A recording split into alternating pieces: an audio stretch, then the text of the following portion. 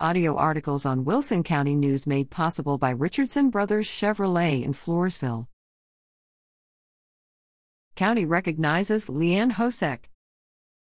Wilson County Emergency Response Coordinator Leanne Hosek receives a plaque June 27, recognizing her service to the county with much appreciation and sincere gratitude from County Commissioners Gary Martin, L.R., and Paul File, County Judge Richard L.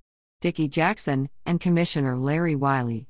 Hosek retires June 30 after 20 years with the county. "We have faced a lot of challenges together," she said, referring to county officials and staff. "I could not have done it without you.